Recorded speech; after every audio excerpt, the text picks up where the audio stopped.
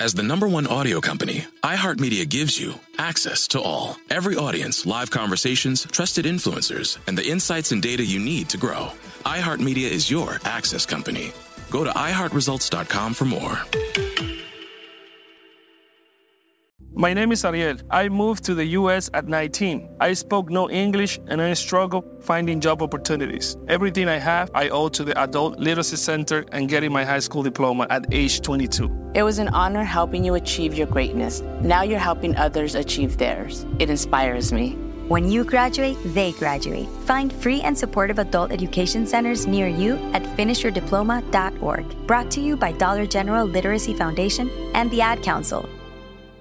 Hey, it's Zuko and Kayla from The Wake Up Call. Enjoy your podcast, but when you're done, don't forget about us. We have a radio show. We try to bring a smile to your face every morning. We also talk to some of the hottest country stars of today, and we like to share some good news with That's What I Like. Because Lord knows that's hard to find. When you're done podcasting your podcast, listen to us at 92.3 WCOL. Set your preset on your radio right now, and don't forget you can listen to us online on the iHeartRadio app. Hi there, I'm Zach Braff. And I'm Donald Faison. We're real-life best friends, but we met playing fake-life best friends, Turk and JD, on the sitcom Scrubs. 20 years later, we've decided to rewatch the series one episode at a time and put our memories into a podcast you can listen to at home. We're going to get all our special guest friends like Sarah Chalk, John C. McGinley, Neil Flynn, Judy Reyes. Show creator Bill Lawrence, editors, writers, and even prop masters will tell us about what inspired the series and how we became a family. You can listen to the podcast Fake Doctors, Real Friends with Zach and Donald on the iHeartRadio app,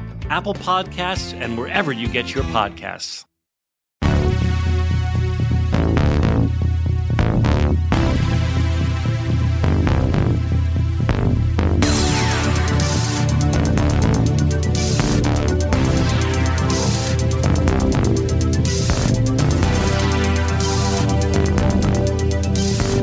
What's up, everybody? How are you doing? Welcome to 100 Words or Less, the podcast. I realize this is kind of the first time I've spoken today. That sometimes is a weird thing, right? Like, maybe you say goodbye to, your roommates or friends or family or whoever you live with.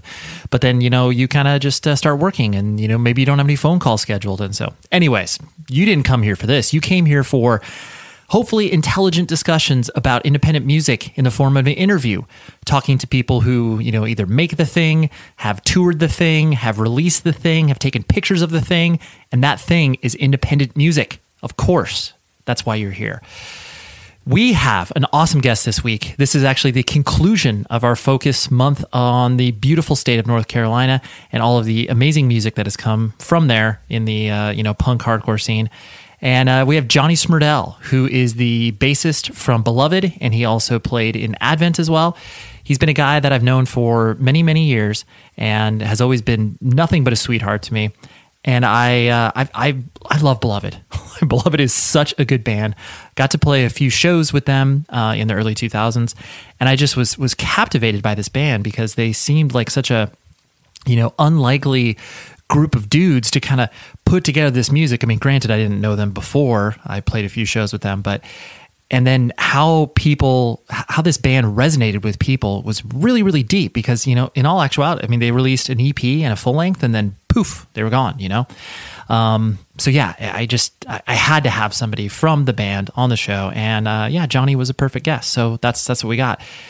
You are a great human, okay? I'm pointing at you because you are going to review the show and you're going to rate the show and also email the show if you do so desire. 100wordspodcast@gmail.com. I love hearing from people such as yourself about things you've liked, things you don't like, other guests you're into. I've been having a lot of great communication recently, and I appreciate that. So that's always the preferred method. If you're messaging me on like Instagram or any one of these other social media profiles, it's hard sometimes. I just I would like all of it to flow in via email because that's just that's my preferred method. So, and how am I doing? Thank you. Actually, how are you doing? I hope that you are doing well. I've been kind of documenting this journey that I've been on from a mental health perspective, and I've been getting a lot of feedback from people that say that they are finding relevance in their own lives. It's either spurned them on to, make changes in their own lives. And like that is very, very influential to me because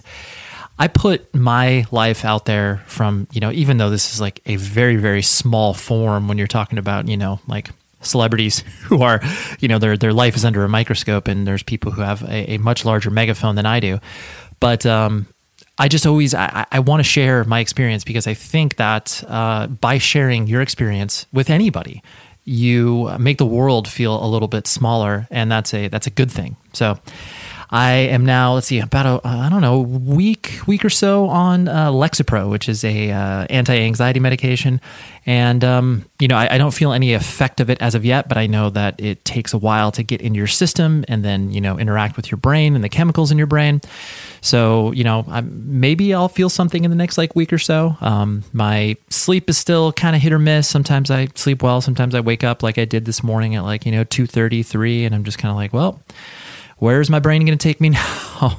And and going to a therapist, working through all that, realizing that there are a lot of deep-seated things that I've just never dealt with. And, we as humans, we could go throughout our own lives, and, we know our stories, we know our narratives, we know the things that, haven't been optimal in our lives. But sometimes when you actually put a microscope on it and you work with a person to help you identify that, it is incredibly powerful, because the way that you talk about your experiences, when a professional sits there and looks at the way you react to certain questions, it is profoundly amazing. Like, there were just so many times in my sessions of therapy that I've been like, oh, wow, okay, I didn't know that I didn't breathe when I was speaking about that particular instance or that particular scenario in my life. So anyways, that's just that's something that I encourage all of you to do. If you're feeling not like yourself, there are always people there to help from a professional capacity. Leaning on your friends and family is always a good thing, but there's only so much that they can do, especially when it comes to mental health. So I encourage you to do that, okay? I'm doing it. There's no reason you need to be ashamed about that, okay? And then November, it will be back to our sort of regularly scheduled programming in regards to no themed month, some great future episodes, which of course I talk about at the very, very end of the episode, which you need to stick around for, because I always drop little nuggets of fun stuff, whether it's about the, some behind the scenes stuff on the interviews or next week's guests. Just, stick around. Don't just bail. And then, so Johnny, great guest. Let's dive into it. Okay. I can't wait for you to listen to this. All right. Now, here's the show.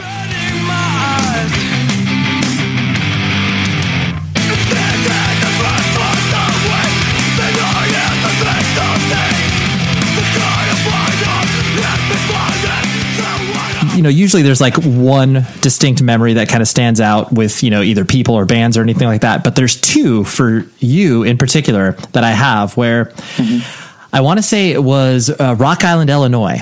We were on tour with Bleeding Through, and it was the first time that I had ever seen you guys. You guys just randomly, because Norma Jean was on the tour as well, and I think you were on tour with Norma Jean. And I just remember, so both of our tours kind of combined, and I think we all went up to Hellfest after that, if I'm not mistaken.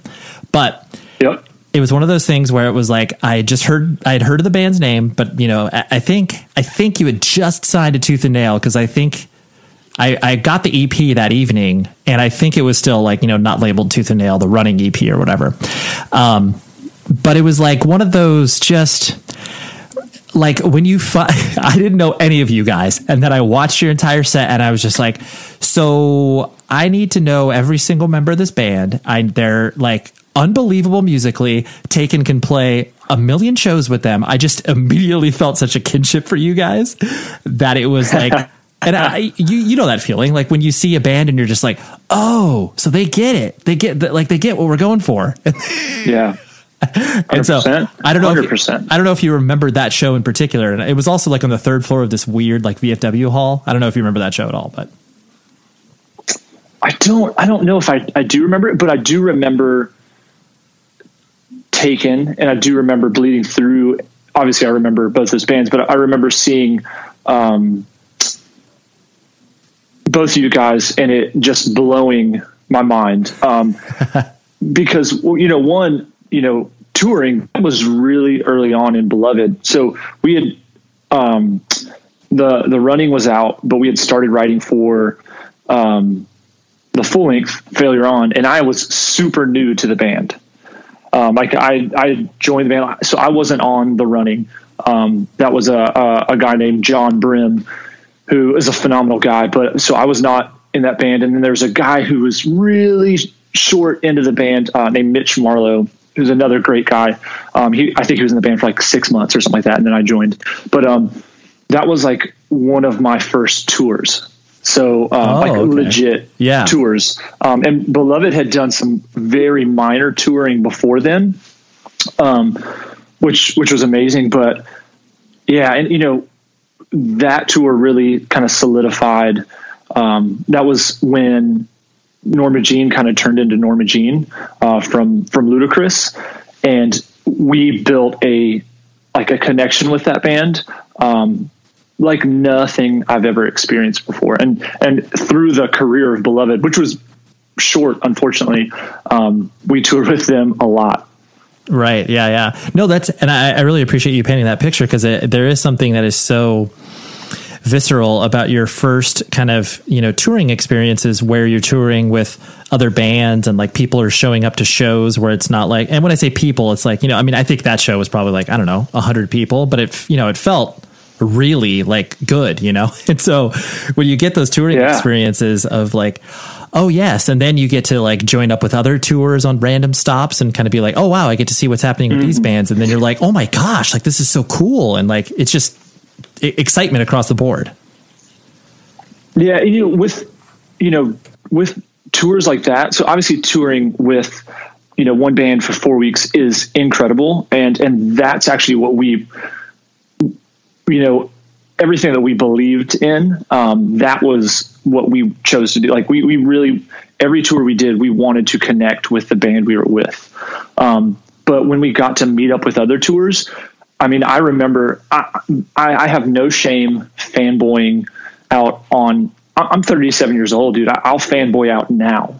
I've never had shame with that. So, when Bleeding Through, with them, meeting, I remember playing a show in Kansas City with American Nightmare and Hope Conspiracy, Every Time I Die. I think Suicide File played it, and just freaking out. And that was the fun thing, is like getting to play on the same stage as bands that you legitimately loved. It never gets old, and it still doesn't get old for me. And it changed my life getting those experiences. Yeah, no. So, and I think it is, I mean, like you said, it is coming from the sort of fanboy perspective, but it's just like the idea that these people who are, maybe only like a year or two older than you, but whatever, have maybe been touring like a year and a half longer than you had, or even longer, but you just feel like that immediate, appreciation of the fact that you're here in this room, you're playing this show, but then you're also so excited because you're like, dude, I've been listening to your records for like the past 2 or 3 years, and I love you. I don't even know you, but I love you. 100%. And we, Beloved was very, anyone who got to know us, we were very active in whenever we were at a show. So there was, who cares about a green room? We wanted to be on the stage, or some of us were like moshing for every band and then playing. And I wanted to tell them how much their songs meant to me, or the way they made me feel, all that kind of stuff, and still to this day, man, like even younger bands, like, that I see, I want to talk to them and be like, I'm older than you, but your band is sick, and this is why you're sick. Right. Right. And, I hope I never turn into that old man that people are like, dude, why are you talking to me? And I'm sure I will. Yeah. But it's, I just, when you love something, man, and you see how special something is that someone else is doing, it's in my heart. I want to let them know why I think they're special, because I think it could potentially affect them and their future, in the sense of how I really think there's definitely a sense of people not valuing themselves as much as they should. And so anytime I can talk to someone and speak to someone and let them know that what they're doing is actually meaning something to someone, I'm going to do it. Yeah, no, I think that's a very valuable thing to not only pay attention to in yourself, but then the idea that these, moments that we have, being able to appreciate whatever it is that we're surrounded with, and the actual, you stopping in your tracks and being like, I want to tell this thing that I appreciate it, whether it's like, exactly a beautiful sunset, or, a band playing a great set. Yeah. You just want to be like, oh man, I'm really thankful for this. And like, I want you to know that. Yeah. In life, life is too short to like worry about trying to be cool. And it's not cool, in certain, places to do that. And I'm totally fine with not being cool if it means I can let someone know that what they're doing means something to me. Yeah, no, absolutely. It's a beautiful full circle scenario. Cause when it gets reflected back on you, where people are like, yeah, I really appreciate your music. It's that level of mutual appreciation where we're like, well, dude, I'm glad you like my stuff, cause I like your stuff as well. And cool, there we are. Yeah. Oh gosh, dude. Even to this day, if another band that I'm really into watches us play, and especially then, there were times that I was like, I'm getting kind of choked up because this person that I really dig is bobbing their head on the side of the stage. Like, I don't know what to think of that. Like it just meant a lot to all of us in Beloved. There were times that we would get in the van and be like, oh my gosh, like the radio wouldn't go on. We would just be like, can you believe the show we just got to play and who actually watched us? Totally. Like this is incredible. Yeah, that's awesome. The second memory I have is of where and I can't remember the bands that were on the tour. I want to say it was like you guys and Comeback Kid. But anyways, we drove out to Arizona. Was this the paintball? Dude, this is what I remember. Yes, of course, dude. And I feel like this is when you and I actually got to like connect. Totally. And this is like, I was like, whoa, not only is this band good, but Ray is someone special.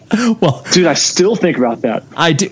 It was the most pointless, like, obviously, for anyone listening, like that, doesn't know the situation. So basically, long story short, we drove to meet this tour. I think we were just doing like a week of dates with, you guys. It was Comeback Kid, right? Or who else was on the show? Yeah. Yeah. I'm pretty sure. Was it Comeback Kid and Evergreen Terrace? No, I can't. Wait, Sense by Man, maybe? I don't know. Was it Figure 4? I can't. Who knows? Yeah, I can't remember.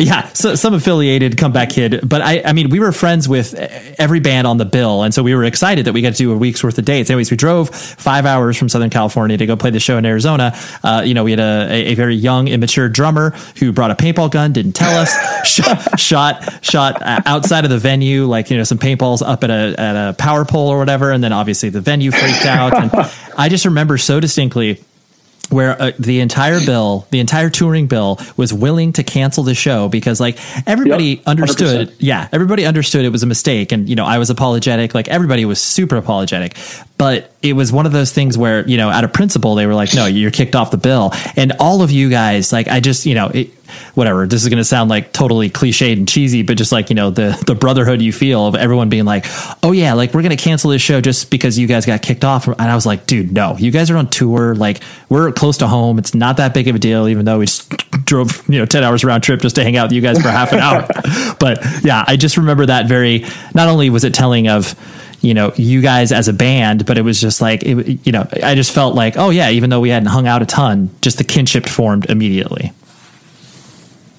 Yeah. I was thinking about that. A few months ago, I was listening to the podcast and I was like, oh my gosh, I remember that. And I remember you and it's kind of weird. Like I remember leaning up against, I think your van door's open. You were sitting in it, and I was like leaning up against the door talking to you, and you were like essentially begging us not to do it. Like, no, like it's not worth it. And knowing that you appreciated the entire tour package being willing to cancel the show because it was shooting a paintball gun is not I mean, back then I didn't think there was anything wrong with it. Like, as older, I'm like, I get, I get there's a problem. Right. yeah, totally. But it's like, it's water-based paint that will, the next time it rains, and I know it's Arizona, so it probably rains twice a year, but it'll come off.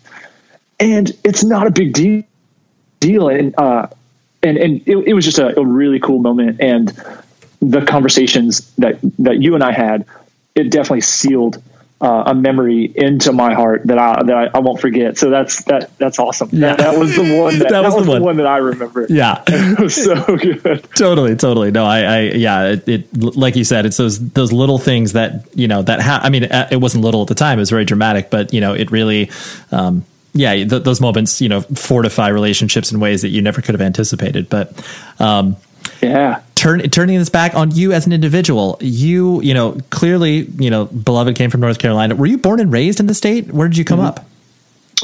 No, man. I was a Navy kid. So, my parents, before my parents, split up, I lived in Japan. I was born around the DC area. I moved to Cleveland, Ohio till I was about 3. Then I moved to Japan I lived in Japan for 3 years, which what I remember was amazing. And it was, and we actually lived for the majority of it. We lived off base, and it was just one of those things where I do remember culturally going to things that I was like, I have no idea what's going on, but I love it. Like, I love that, I'm getting to, make friends with people that don't look like me, that don't eat like me. It was just incredible. Then I lived, from Japan. We went back to Cleveland, Ohio for a little bit. Then we lived in,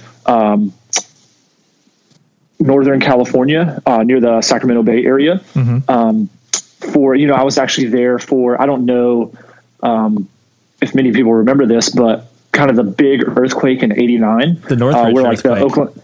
Yeah. The Oakland that's not Northridge. Northridge was near LA, but yeah, I know what you're talking about.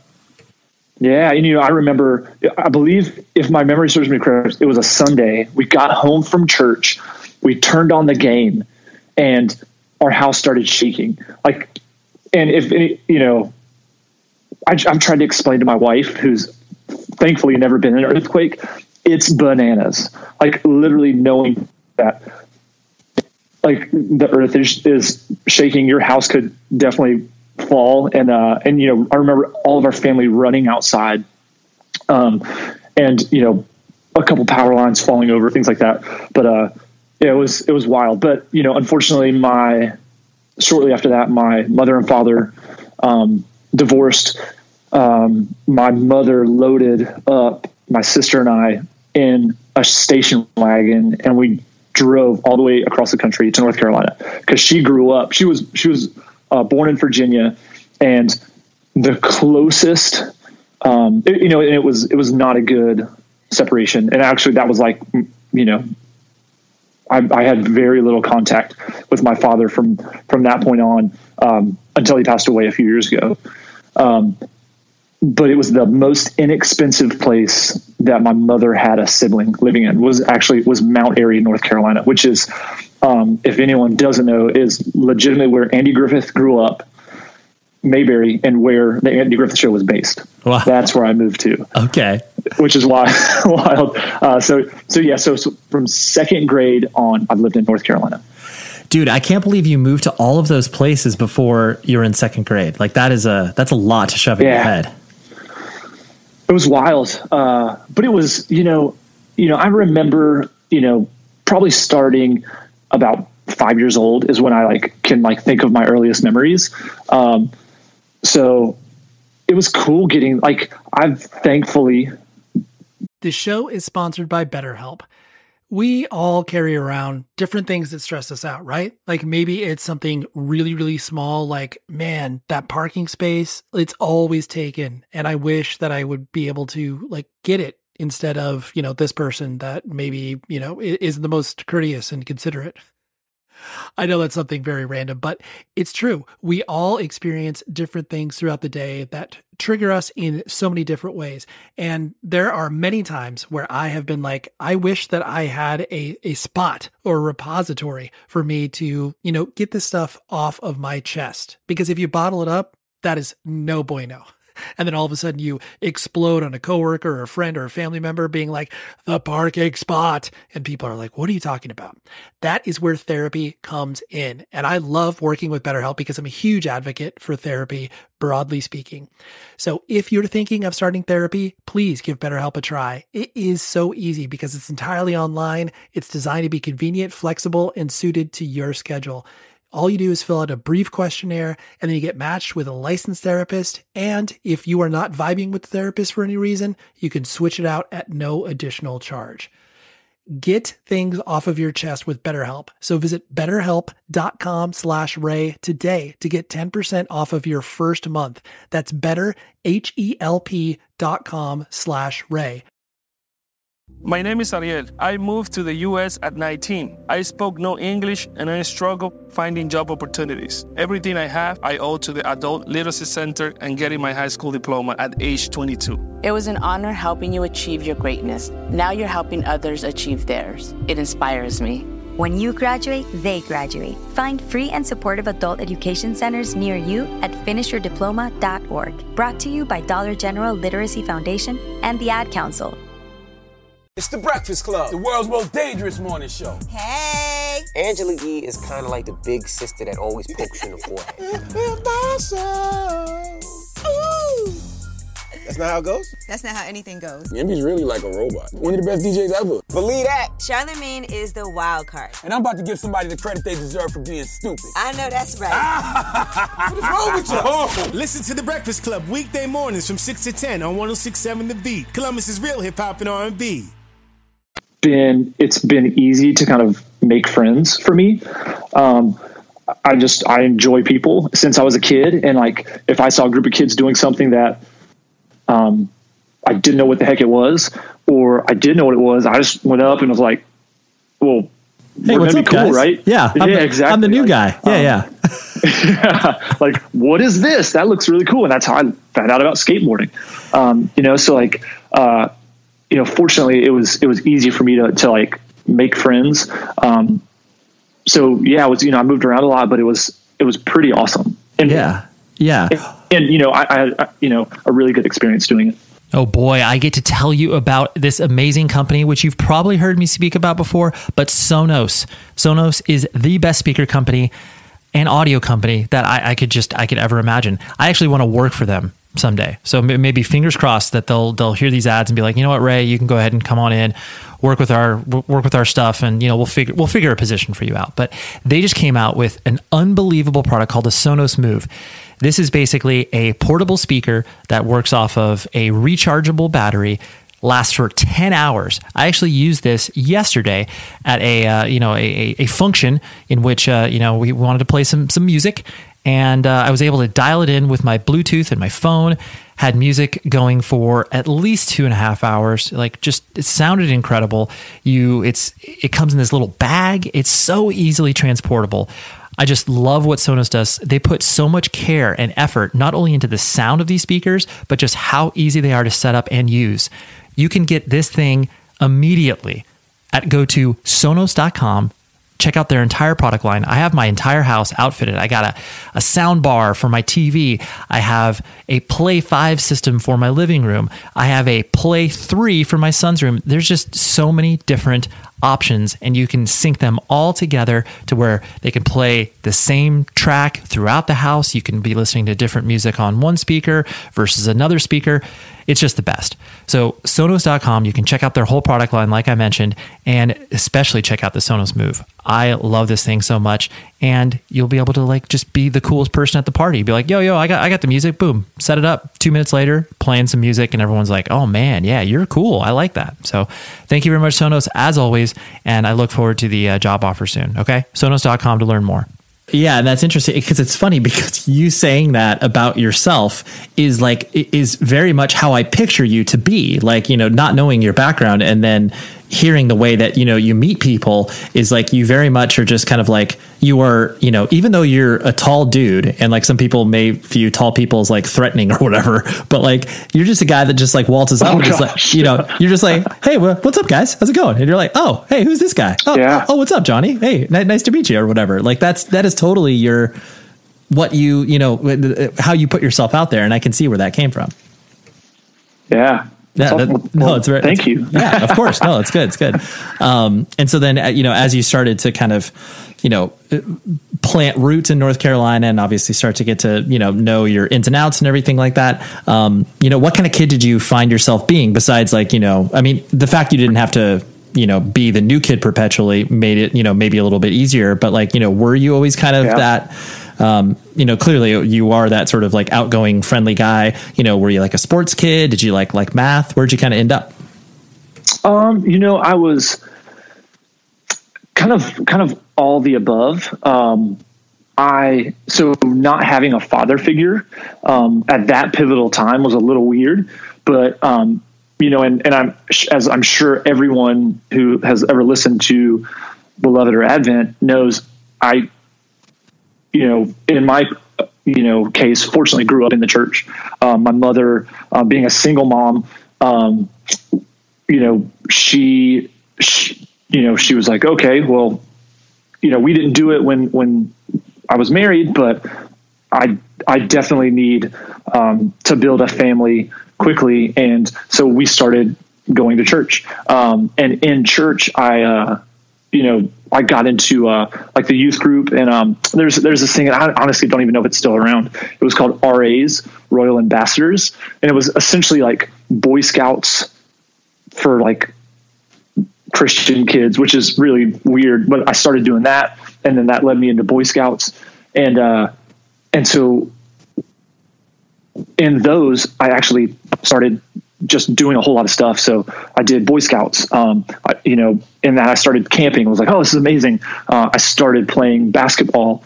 I played baseball for a little bit, and I was not good at all at any of that. Like any sport, like I'm the type of person that I'm not good at a lot of things. I wasn't good at school, but I really, I want to try at everything I do as the best I can. So like, I wasn't a kid that like hated sports or hated school. I loved doing it, but I wasn't good at any of it. And then, this magical moment, I found a skateboard, and it legitimately like changed my life with all of that. So I, after like the third or fourth grade, maybe a little later, I started skateboarding, and so that's what I kind of came up into is skateboarding. Nice. I like that, the picture that you paint too, of just you're like, whether or not I'm good at something, I'm mostly not good. Like I'll still try. Like I'll still try really hard. Dude, even to, as me as an adult, like I'm not good at a lot of things, but whatever I do, I'm going to do the best that I possibly can at it. And if that's like trying to learn something new and, or whatever, like that's just the attitude that I have, and I hope I can instill in my kids and all that stuff. But but then skateboarding, dude, it just like a lot of people that you've spoken to, and a lot of people that got into punk rock, like skateboarding, really speaks to a lot of individuals, because there's a very few people that skateboard that become pro, but you can do it until the day you die. It's just, you can skate with a lot of people, and it's awesome. And it was an amazing way. I built some really amazing friendships, but also you can do it in your driveway and still have an amazing time. And it's challenging. Anyone who skateboards, like I actually saw this like Jerry Seinfeld thing where he's actually talking. I think it's like that, Comedians in Cars with Coffee or something like that. And he's talking with Chris Rock, and he's like, you know what? Like, he's like, whenever I see kids skateboarding, he's like, and I see them doing a trick over and over and over, and they're slamming and, getting hurt and getting back up and doing it. He's like, I know that those kids are going to be okay. And to me, that's this magical thing with skateboarding is, you can do it with a whole lot of people. It's not so much a team aspect, but it's all on you, and it's going to hurt it's going to hurt and it's going to take a long time to get good. But if you stay with it, you will get better. And it may just be a little bit better, but you'll be better. And to me, it set me up for like how I look at life is, man, life's going to suck sometimes and it's going to hurt. But if you keep going and you keep pushing, you're going to learn and you're going to get a little better, and then you'll get a little bit better. So that's why skateboarding definitely really meant a lot to me. Sure. Yeah. You viewed you viewed the world through that lens. It makes total sense. Totally. And so then, I'm going to imagine the kind of, the confluence of all of these kind of things, the fact that you were, involved in the church, and then obviously there's skateboarding, and then, music starts to play a part of it. Like, were you kind of the sort of tried and true, for lack of a better term, like tooth and nail kid, where it was like, oh yes, like I'm discovering music through my, sort of faith-like principles? Or did you also have the exposure via skateboarding of like, here's Dead Kennedys and this sort of stuff as well, where it's like, okay, like, clearly this isn't Christian, but like, I'm still going to listen to it because I like it or whatever. Yeah, actually I had no connection with alternative Christian music at all. So I grew up in, when I was younger, a Southern Baptist church which, so for people that know, it is a very conservative, I hate to use this word, but legalistic, kind of denomination of Christianity where, I didn't know that there were Christian bands that played heavy music, through skateboarding and through like Thrasher.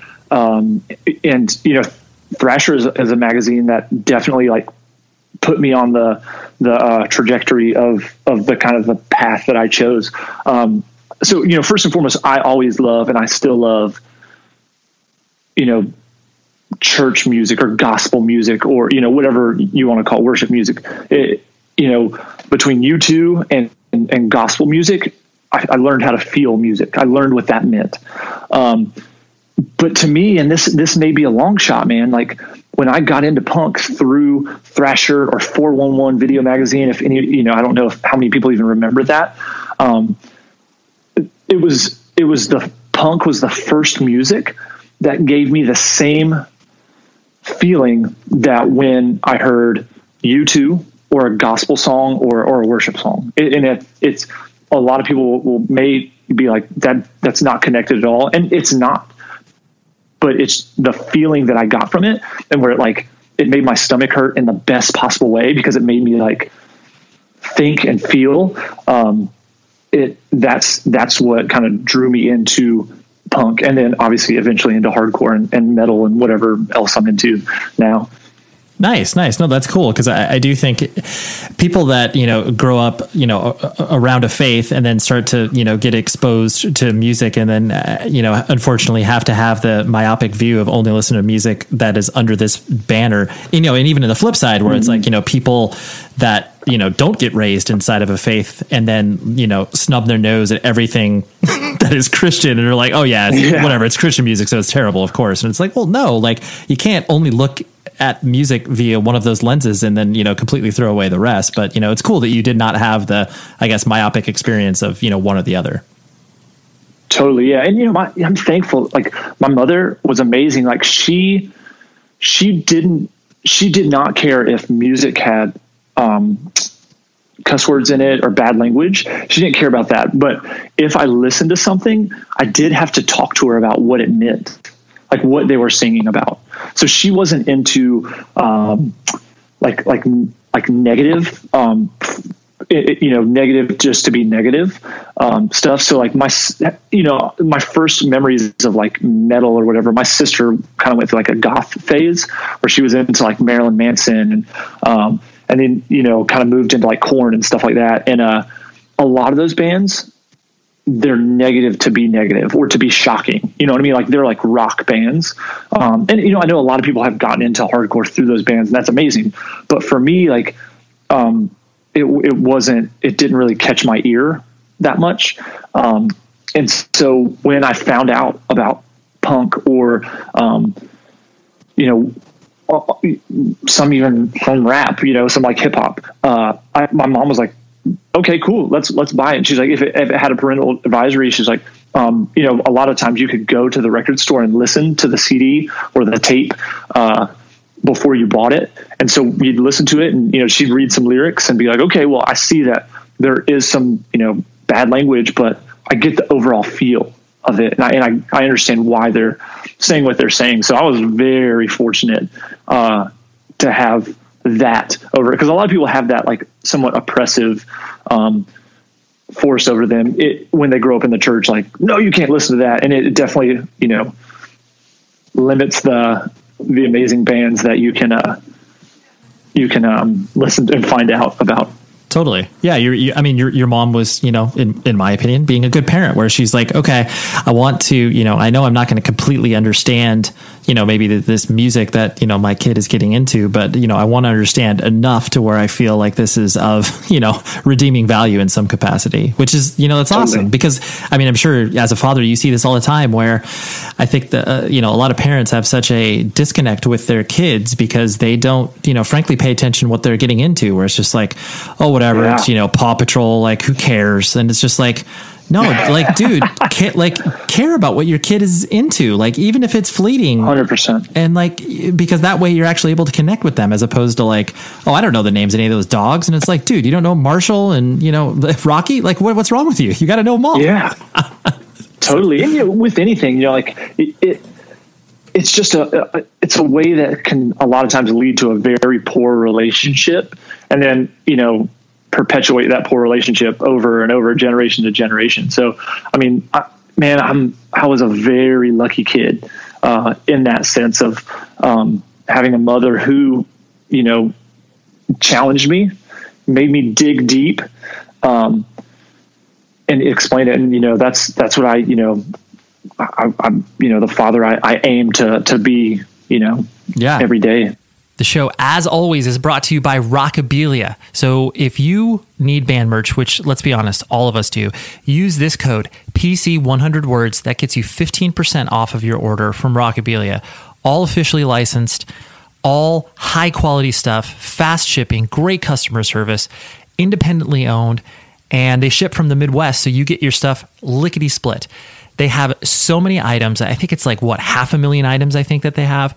And I've gotten shirts from there. I actually got a really, really cool NXS shirt from a long time ago that they had some dead stock, and it was great there. So you can order all of the stuff that you possibly need to outfit your closet in your life. Long sleeves, hoodies, t-shirts, scarves, like, because we're getting into the fall. We're getting into the winter time, right?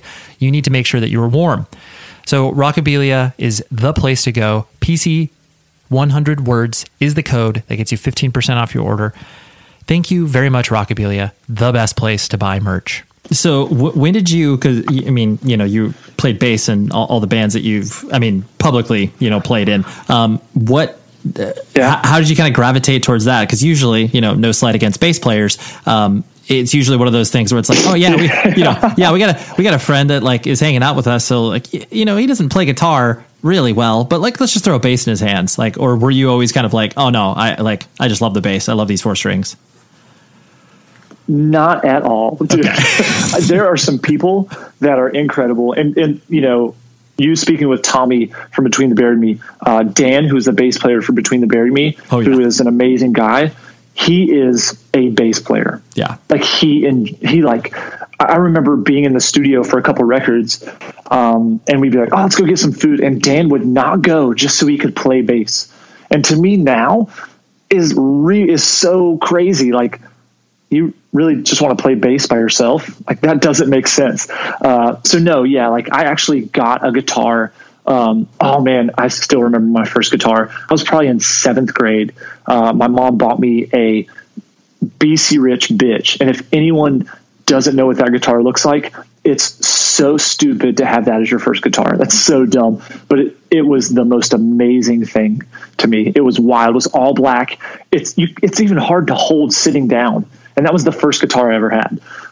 So I started playing guitar, and I was already pretty heavy into punk when I got that guitar, and I was already into hardcore at that time. So literally, I wanted a guitar, and I wanted to learn how to play as fast and as heavy as I could. So I've been a guitar player. I still am somewhat of a guitar player. Sure. So I actually grew up being in not a lot of bands, but I remember the first punk band I was in when I was in probably 10th grade.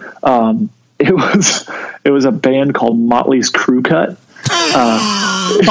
Dude, obviously a really good pop punk band. Yeah, dude, it was, they were like two dudes with mohawks. I remember we would drive to Sparta, Virginia to practice, and it was incredible. Nothing ever happened to it because Mount Airy does not have a punk scene. I was not in the capacity to go tour or anything like that, but we wrote like a few songs, and I played guitar in that, and it was awesome. And then right out of high school, I was able to start traveling more for music, just to go see shows. So all over the state. And that's really when I met Tommy. So there in North Carolina, there was the Charlotte scene. There was the Raleigh scene. Those are the two major cities in North Carolina. There was Wilmington and then Winston-Salem. And so I started going to shows as much as I possibly could. And, the amazing thing about hardcore is that it is a community. And if you participate, and that can look like a lot of different things. You can put shows on, you can just go to shows, you can be in bands, you can set up information tables, all that kind of stuff. Then you get to know people. And we had an amazing venue in Winston-Salem. It was called Pablo's, and later turned into 533, which 100% shaped who I am as a person and how I did shows when I put shows on, how I acted at shows when I was on tour. So, meeting people, I met some guys, and we actually started a band called Division Champs with some guys in Raleigh, which later turned into a band called Over and Out that I was in until I joined Beloved. And right after I joined Beloved, they signed to Stab and Kill. I'm not sure if you remember that record. Yeah, Over and Out, I remember. Like, it put out like at least a 7-inch for sure.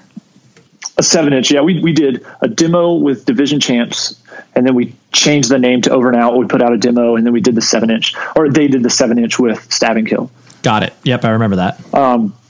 Yeah, and so with that, so the guys in that band were incredible, and it was the thing like, hey, we're doing this band, and we need a bass player, and I'm like, all right, I'll do it. Like, it's 2 less strings, why not? I can figure it out. It's like, it's hardcore, so it's fast and things like that. And we didn't really tour, but we played definitely around the South, and it was incredible. And I was like, whoa, this is actually cool. Like, playing shows in different towns, and different cities around the South. Like, maybe this is something like I want to kind of push to, because, being from Mount Airy, it wasn't, not many people came out of Mount Airy playing in bands. And then if they did, those bands were not successful, or they were just like bar bands or weekend cover bands, things like that. So, I knew that you could do it just because I was in hardcore, but I was like, I don't know who I would do it with. Right. Cause I live so far away. And then, it got to be like, I moved, to Greenville, North Carolina to go to college, for a couple years. And I was like, well, I'm closer to all these guys. And so I would be in Raleigh every weekend, doing that. So that was the first time I picked up a bass. I didn't own any bass equipment, actually. Like, the dudes in, this guy, Nick, who's a phenomenal guy and still writes amazing music. He had some bass stuff, and I was like, okay, cool. I'll be a bass player. And then while I was doing that, Joe and Matt from Beloved, those two dudes were kind of the guys that were into heavy music in Beloved. And then Josh and Dusty were into more of the rock side. And so Joe, Matt, and I started playing music together, which Joe, Matt, and I started Advent after Beloved. And so we started playing. I think they were like, oh, well, he can play an instrument. He can keep up. He can, do his thing. So they asked, like, we know that you can play guitar, you play bass in Over and Out. Would you want to play bass in Beloved? We were already friends, and I was like, sure. Okay. So I sold all my guitar stuff, bought bass stuff, and that's kind of how it happened. So when I joined Beloved, I didn't even own bass equipment. I had to like sell my guitar stuff to get it. You're like, all right, well, yeah, you're like, I guess this is a sign I will be doing this now. Yeah. Okay. I'll be the guy who takes one for the team. Yeah. And I mean, Beloved is such a, weird and interesting band because, like you mentioned, you guys were, ostensibly only put out an EP and a full length, but, the impact that the band had, not only from a sonic perspective, it's like, people still gravitate towards the band in a really real way. And like, I think that, is a testament not only to the music, but the fact that, you guys, really approach things in a way that was, different than a lot of bands that existed at that time. Cause, obviously at that time was, every band sung and screamed, like that was such a, in vogue thing to do. But the way that you guys kind of leaned on both of your polarities was so, refreshing and interesting. And that's why I think, you captured a lot of people's attention. And I'm guessing that, like, as like you mentioned with your first tour, like as you started to kind of get out there and see people react to, the EP and, even though, like you said, you didn't play on it, did you, I guess, feel that momentum and kind of feel that attention started to be, shown your guys' direction? Or was it just like, you were just enthusiastic that anyone was at the show? It was more that we were just enthusiastic that people were at the show. Because it's still at that time, I mean, we were 19, 20. That's still young. And the idea of, being something that could be done for a while was still not there. Like, even like you said, like some shows had 100 people, but a lot of shows had 10 people. But it was the love of like playing music with people that you legitimately love, and playing for people that are coming to watch your band. Like, anyone who maybe hasn't played in a band, it's kind of hard to explain, but if you have played in the band, to see one person, so say there's 10 people at a show and one of those people know one line from one song out of a set you play, it will change your life.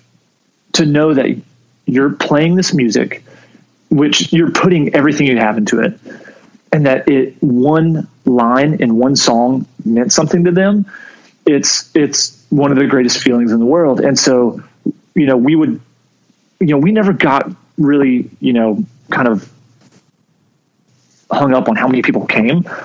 It was more so what the reaction was. And, we were a different band. So a lot of times we didn't have, this insane reaction, because, we would tour with heavy bands or hardcore bands or metal bands. And, kids would be stage diving and singing along with us. Josh was singing, so we had a mic stand. Then Joe was doing all the heavy screaming vocals and he was behind a drum kit. So for some people it was a little weird. Like, how do I sing along to this? Like, no one's sticking the mic in my face. There's no one to like jump on, because if I jump on this little guy playing guitar, he's going to crumble and the song's going to be messed up. So more so like we would just be looking out, and if we saw one person mouthing the lyrics, it was all over. It was like, oh my gosh, dude, we'll keep doing this and until literally we cannot do it. Sure. No, that's I think I appreciate you obviously saying, your guys' age, because especially too, like once all of these things start to happen, from record labels being interested and tours being presented, like it is so, exciting and overwhelming. Like there are many times where like you don't even have time to reflect on it, because you're just like, you're just reacting and you're just doing it because like that feels like the next logical step, or like, oh yes, like of course we'll do this because this is exciting and stuff. And so you don't have any time to think about it until, whatever, after the band breaks up, and you're just like, oh yeah, okay. Now I'm able to recognize something. Yeah. And with that, before Failure On came out, we were definitely we were a struggling band. all through until we decided it was like time to end it. But we were a struggling band. And a lot of people didn't know what shows to put us on because of the sound we had. And so, we were, playing shows for free or begging to get on shows just to get on shows to play. And it was, it was a labor of love. But when, and even going through the Solid State signing, Dusty and Josh flew out and kind of handled all that stuff. Everyone else was a little, we were just like, oh, it's awesome. Like, we love Strong Arm. We love Living Sacrifice. Under Oath, Norma Jean, all those bands. So this is really cool, but there was, it wasn't like that, what everyone thinks about, like you sign this like record deal and, you get a stack of cash and you kind of go after it. It was like, okay, we're still the band. There's a little bit of buzz about us because... My name is Ariel. I moved to the U.S. at 19. I spoke no English and I struggled finding job opportunities. Everything I have, I owe to the Adult Literacy Center and getting my high school diploma at age 22. It was an honor helping you achieve your greatness. Now you're helping others achieve theirs. It inspires me. When you graduate, they graduate. Find free and supportive adult education centers near you at finishyourdiploma.org. Brought to you by Dollar General Literacy Foundation and the Ad Council. Solid State, but a lot of, and it definitely changed. But at first, Solid State in the scene and the shows we were playing wasn't regarded as an awesome label. They weren't, like Ferret or, Trustkill, all the Trustkill, Death Wish, all like Bridge 9, like they weren't those labels. So it was, it was amazing and cool, but yeah, we really didn't see something until Failure On came out. Sure. That's when it was like, whoa, could this be something? Yeah. Oh, this is interesting. In a world where everyone is confined to their homes, society begins its largest binge watch to date. In the hallowed library of Hulu, or perhaps on a shelf of DVDs you haven't looked at in a decade, is a show that perfectly encapsulates life in the early aughts and launched a friendship that would inspire millions. Hi, I'm Zach Braff. And I'm Donald Faison. In 2001, we starred in Scrubs, a sitcom that revealed a glimpse of what it was like to survive a medical internship. As Turk and JD, we explored guy love. Nearly 20 years later, a lot has changed. We're not Supermen, but we're still best friends.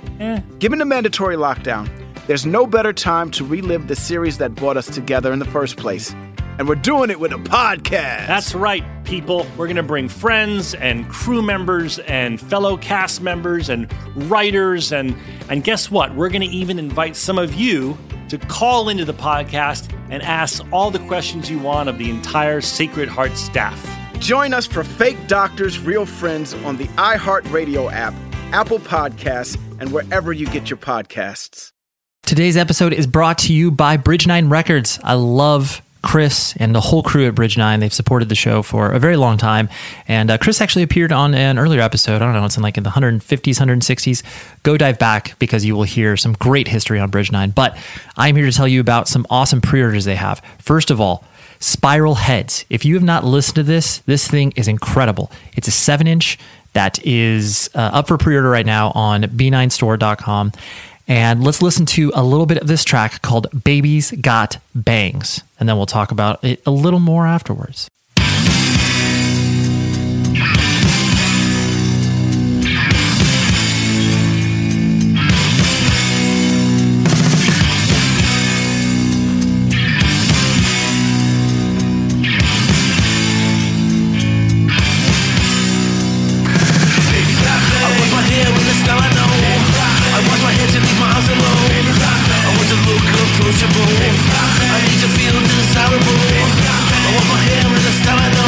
How good is that, right? It sounds like it should have come out on the SST Records in the early 80s. It's members of American Nightmare, MGMT. It is some heavy hitters, and the 7-inch is really, really good. It's only limited to 500 copies, so dive in there right now to the Bridge 9 Records web store, and you will be able to get it. And they also have some cool t-shirts. You can do like a little package where you get the 7-inch and t-shirt. And they also have a bunch of other great items up currently as far as pre-order is concerned. The new Beach Slang record.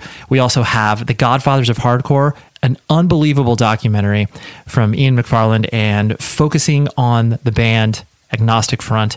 Pre-orders for that up. They also have a limited edition 7-inch that has a B-side that is not included on the full length that's coming out for Agnostic Front. It's just, they have so much stuff going on right now. Bridge 9 is one of the best record labels around, and you should support what they do. So go to b9store.com, check it all out, and outfit your life, outfit your record player. Okay. Thank you very much, Bridge 9. Now here's the rest of the show. Did you?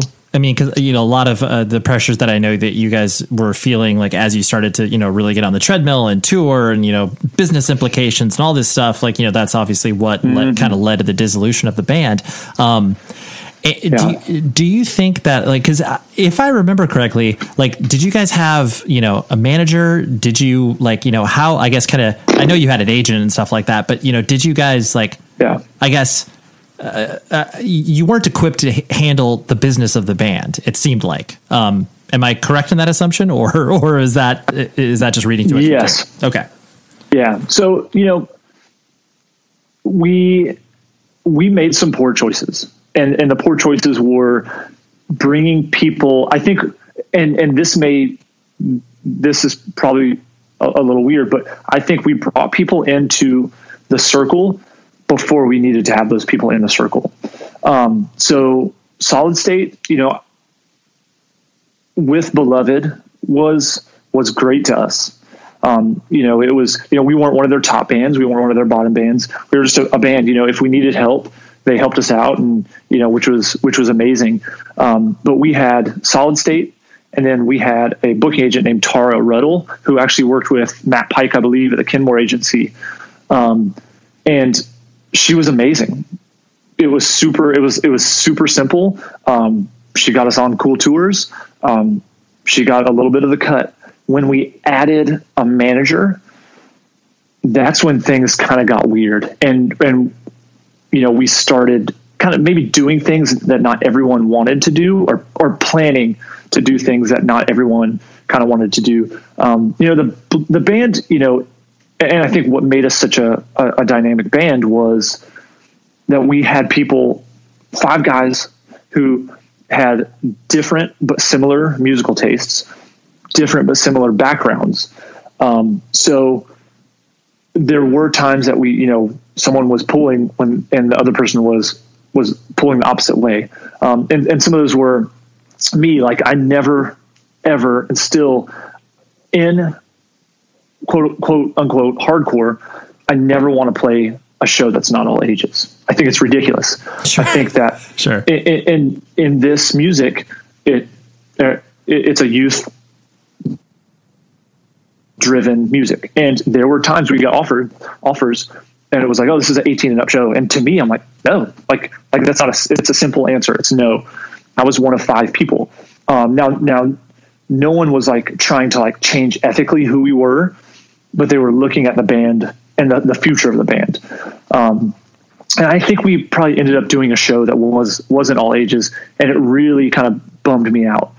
But different things like that. So we got a manager who was like, oh, you need to do this and that. And, things kind of moved, and in a way that we didn't feel was maybe totally natural.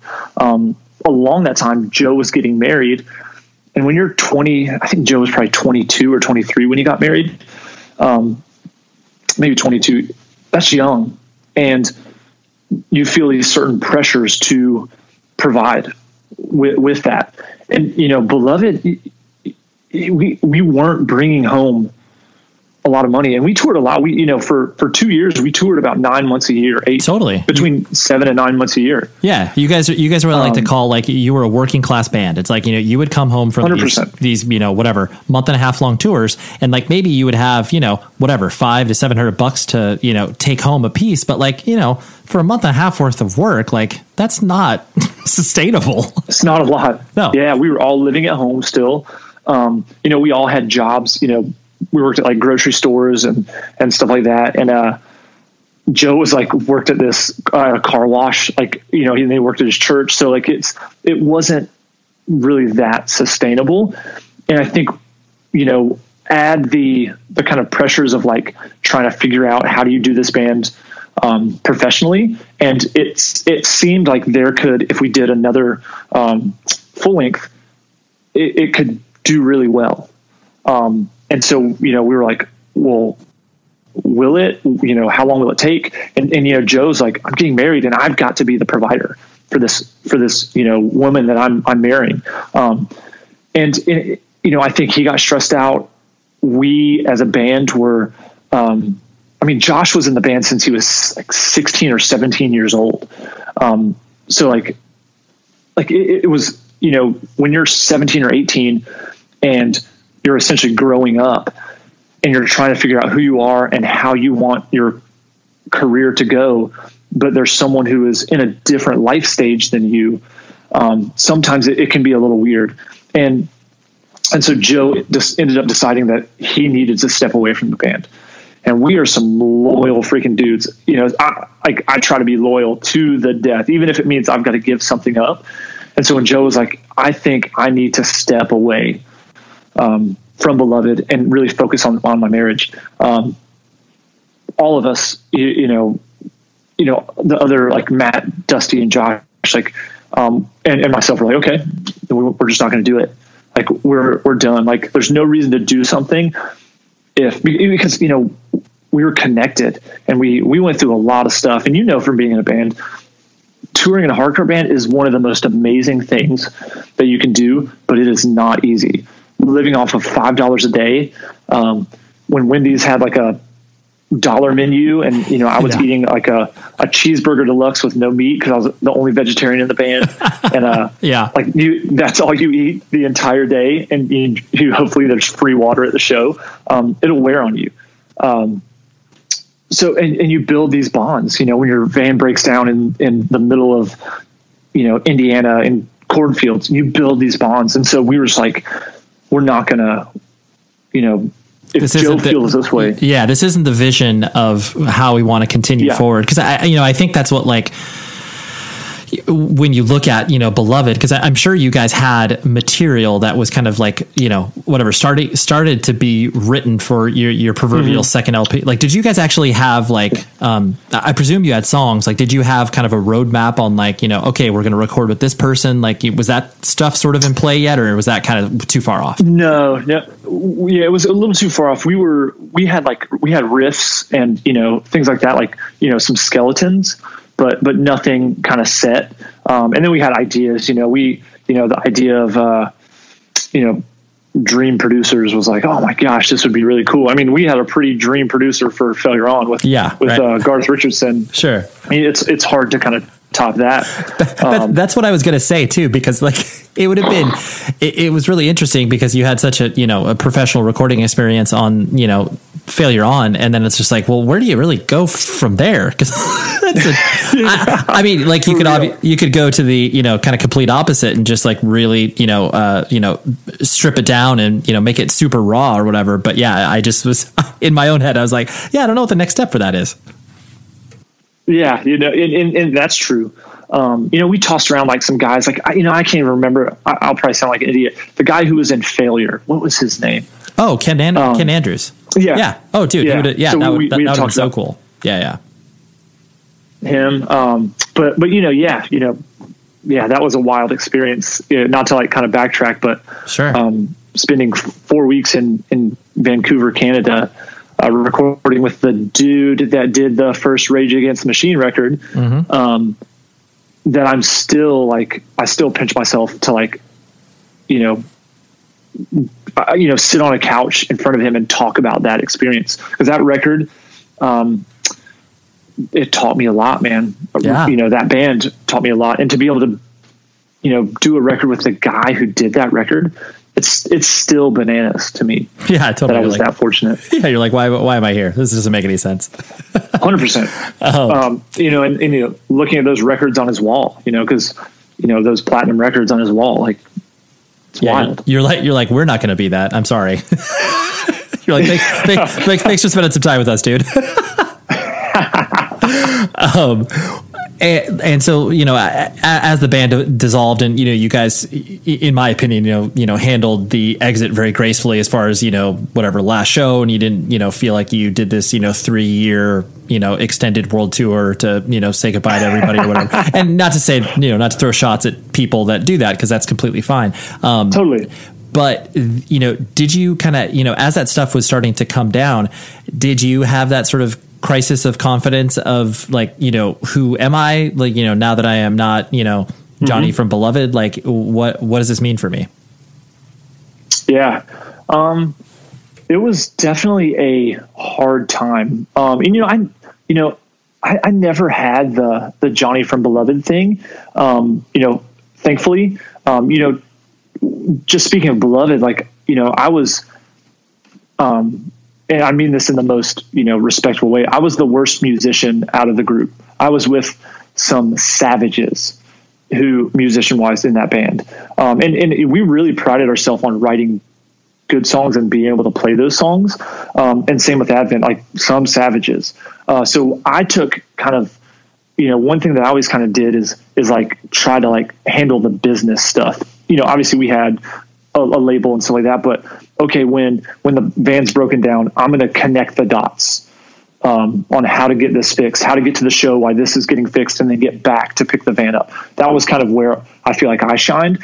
So when the band ended, I was obviously devastated because, everything runs through your head. Am I still going to be friends with these guys? Like, these guys are my best friends.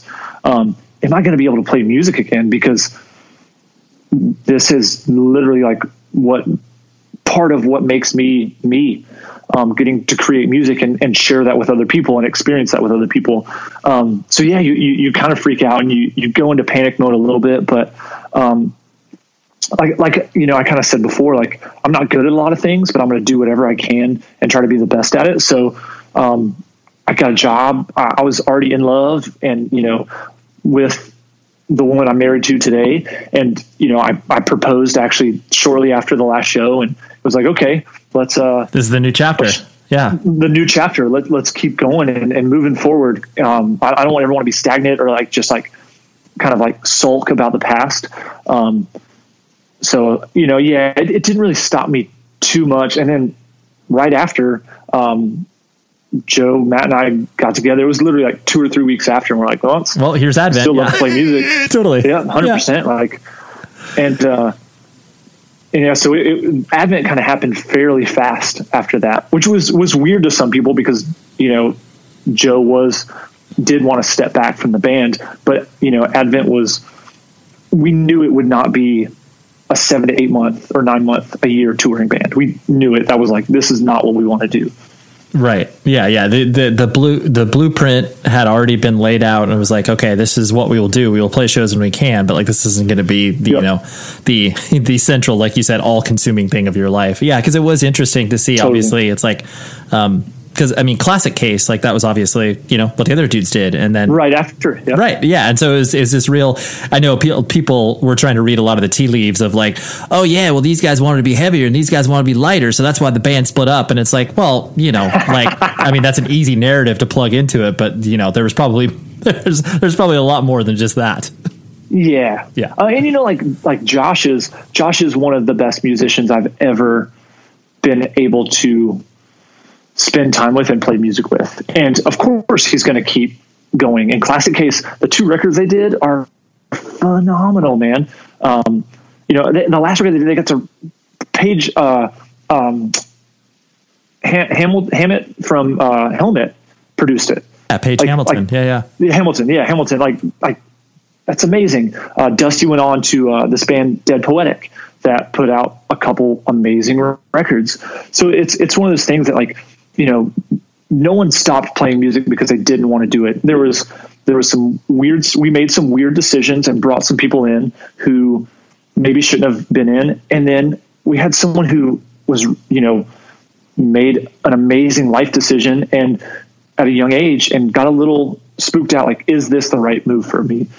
So everyone kind of, Josh did Classic Case, Dusty did Poetic, and Joe and I were like, well, we freaking love heavy music. We were the ones who kind of like balanced out Josh and Dusty. So let's start a heavy band. But yeah, no, there's nothing like, oh, there's creative differences. Like nothing like that.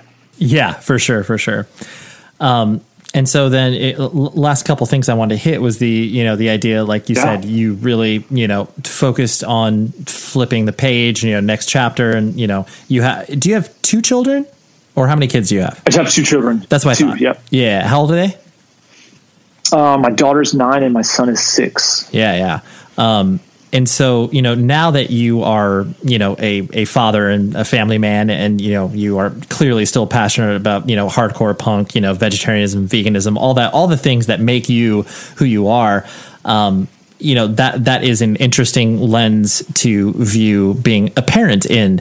And so, how does that kind of like ping pong around in your head where it's just like, okay, like, clearly my kids are being exposed to, a whole different subculture and subset of life that, obviously my parents weren't, raising me with or whatever. So, how does that kind of like, I guess filter around your head? Yeah. It opens up for conversation and hopefully acceptance for people with different choices, and, different views on life and things like that. So my wife is not a vegetarian. My wife is not straight edge. My wife wasn't really into hardcore. She liked bands like, Stretch Armstrong and, Poison the Well, like kind of, if you want to say easy listening. And I know Chris from Stretch will want to punch me in the stomach for saying that. And I don't mean it that way. I love it. But she liked that, but she, it really wasn't her thing. And I think that's what drew me to her is she's a strong woman who, is who she is. And she didn't have to feel like she had to be what I was for it to work. And same thing, like I wanted someone who was an individual and had their own passions and things like that. So like, that's what I was drawn to. But so when we had kids, we talked about, we're like, are we going to raise our kids vegetarian? And for me, I was like, you know what? I don't want to tell my kids they cannot eat what their mother's eating. Me choosing to not eat meat is still very important. Me choosing to proudly be straight edge after all these years, it's still very important to me. And so with that, we have conversations, like, oh, Dad, why are you not eating that? And, my kids are 6 and 9 now, so they get first spinning. It was, we had conversations, and I remember my daughter being like, Dad, do you want a chicken nugget? And I was like, oh, no, thank you. And she was like, oh, yeah, I forgot you can't eat it. And to me, that was like a moment. I was like, well, no, I can eat it, but I just choose not to eat it. And like, I could see in her face, she was like, wait, like, what does that mean? And when she kind of, like, you choose not, like, why wouldn't you eat this? And, we talked about it. We talked about, a little bit. I mean, she was young, so I didn't want to get like, let me pull the PETA videos out. Here's the undercover investigation footage. But we talked about it, and we talked about life and the life cycle, and do we feel God created everything? And if we do, don't we feel like we should treat what God created with respect? And And so I went into like talking about that, but at the same time I was like but.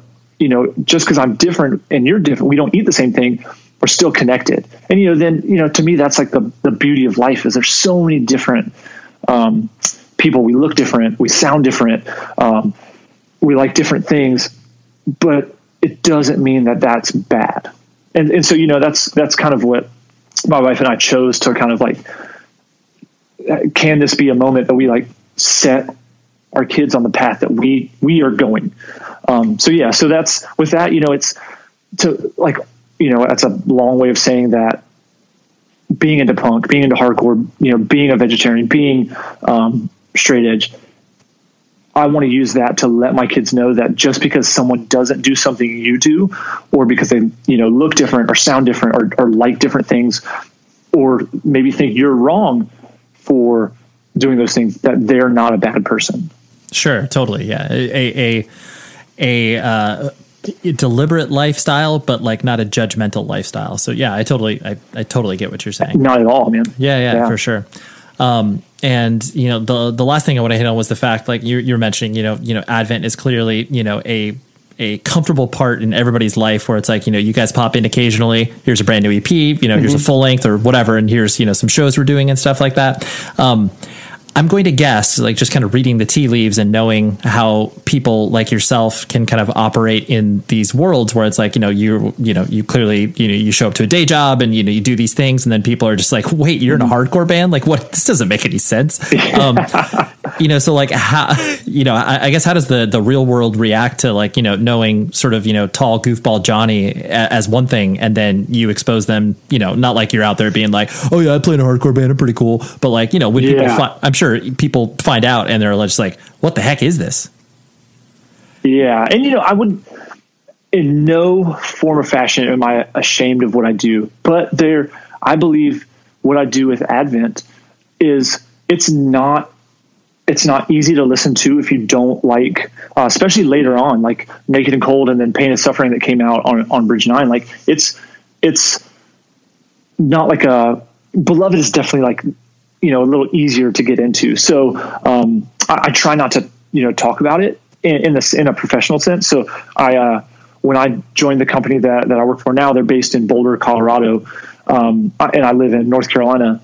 I remember flying out to just kind of, meet the team, do some training, things like that. And I got in there and, people were kind of, we did oh my gosh, hey, it's great to meet you, blah, blah. And we sit down at a table and the CEO of the company, she's amazing. And she like kind of got this smirk on her face and everyone else started kind of getting a little smirk on their face. And they're like, we Googled you. And I was like, oh, here this comes. Gosh. Yep. I knew I knew like they probably got on YouTube or something. And I was like, I'm not prepared for this. I don't want to go into it right now. Like it's something I'm so proud. I'm so proud of what we do with Advent, but from the outside eye, it looks like madness. And I'm sure you're in a professional setting, and if people look at a hardcore show from the outside, it looks insane. Yeah, it makes no sense at all. It makes no sense at all. And we spent about an hour, and I was like, all right, let's get it out on the table. And we talked. We watched some YouTube videos, and I was literally like so embarrassed, not in the sense of what I do, but like, are they going to fire me for this? Yeah, totally. Like, is this person mentally stable? If but it was amazing. So it's going to come up, and I kind of talk through it, and there's sometimes I was actually just in Baltimore for this natural food show, and there's some people on our team now that have a background in heavy music, and we were talking about things, and I was explaining Turmoil got brought up, and we were talking about the process of which is, I'm going on record as saying it's one of the most perfect records, absolutely, unequivocally ever written. Yep. And we, me and this guy, we were talking about it. We were talking about Let It Die. Like, I mean, it's an amazing song, and someone overheard it and they're like, what? And we're like, oh yeah, we're just, talking, and it sounds insane. And we played it, and the look on their face was like, am I supposed to listen to this? Am I going to get in trouble for listening to this? And it definitely puts into perspective that it's a music not for everyone. That sounds, everyone is it's accessible and meant for everyone, but not everyone can appreciate it. And so yeah, like, I talk about it a little bit, but really I just kind of take the principles of what I learned being in a hardcore band, and navigating and working with people, and bring those into like my professional life. Totally. Yeah, you can just, kind of lead by example and be like, yeah, like, I'm a normal person, but like I've also have this, really core thing that, has influenced me greatly, and this weird subculture that, I can't sit here and explain to you over, 30 minutes at a conference table. That's just impossible. So yeah, I totally understand what you're saying. Yeah. And that's actually the first time I've ever used the phrase "my professional life." That's wild. Yeah. Never said that. There you go, dude. That's the world. That's the world that you live in. It is totally. Well, dude, thank you so much for hanging out, man. This has been super fun, and I appreciate you walking me through all the ups and downs and highs and lows and fun things that you experienced throughout your life. Heck yeah! Thank you. There we go. That was Johnny. Great discussion. I appreciated him spending time with me on, I think it was a Sunday afternoon, and it was great. I loved it.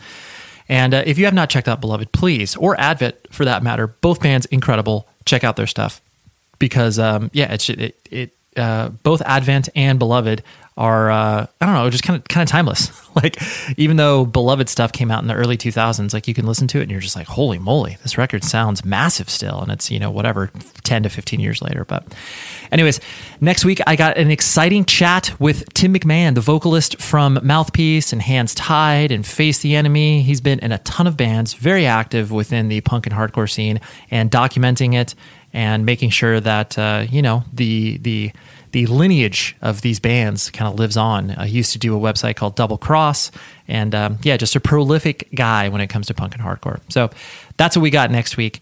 As always, the episode is brought to you by Sonos. Special shout out to them and their new product called the Sonos Move. This thing is unbelievable. Portable speaker, 10 hours of battery life, recharging on a station. It is the coolest, and it sounds unbelievable. It can fill any room you play it in, or if you're outdoors playing at a park, you're going to be the coolest person at that particular picnic or whatever it is that you're doing. So go to Sonos.com. You can learn everything about their entire product line, and especially the Sonos Move. I can't recommend it higher. Thank you very much, Sonos. Now, goodbye. Hi, I'm Esther Dean. I've made my life by writing songs like Fireworks by Katy Perry, Super Bass by Nicki Minaj, What's My Name by Rihanna, just to name a few. And now I'm having an absolute blast sharing some of the knowledge that I've learned with upcoming songwriters on Songland on NBC. I'm excited to welcome you to a brand new season of Songland and Songland's podcast, giving you new insight into the magical art of songwriting, as told by some of the best in the business, and also the pioneers and the up-and-comers who will be shaping the hits you'll be listening to for years. We have an amazing roster of talent this season. I promise you don't want to miss one single episode. Don't miss Songland, Monday nights at 10/9 Central, and join us here on Songland's podcast, available every week after the show on the iHeart app or wherever you get your podcasts.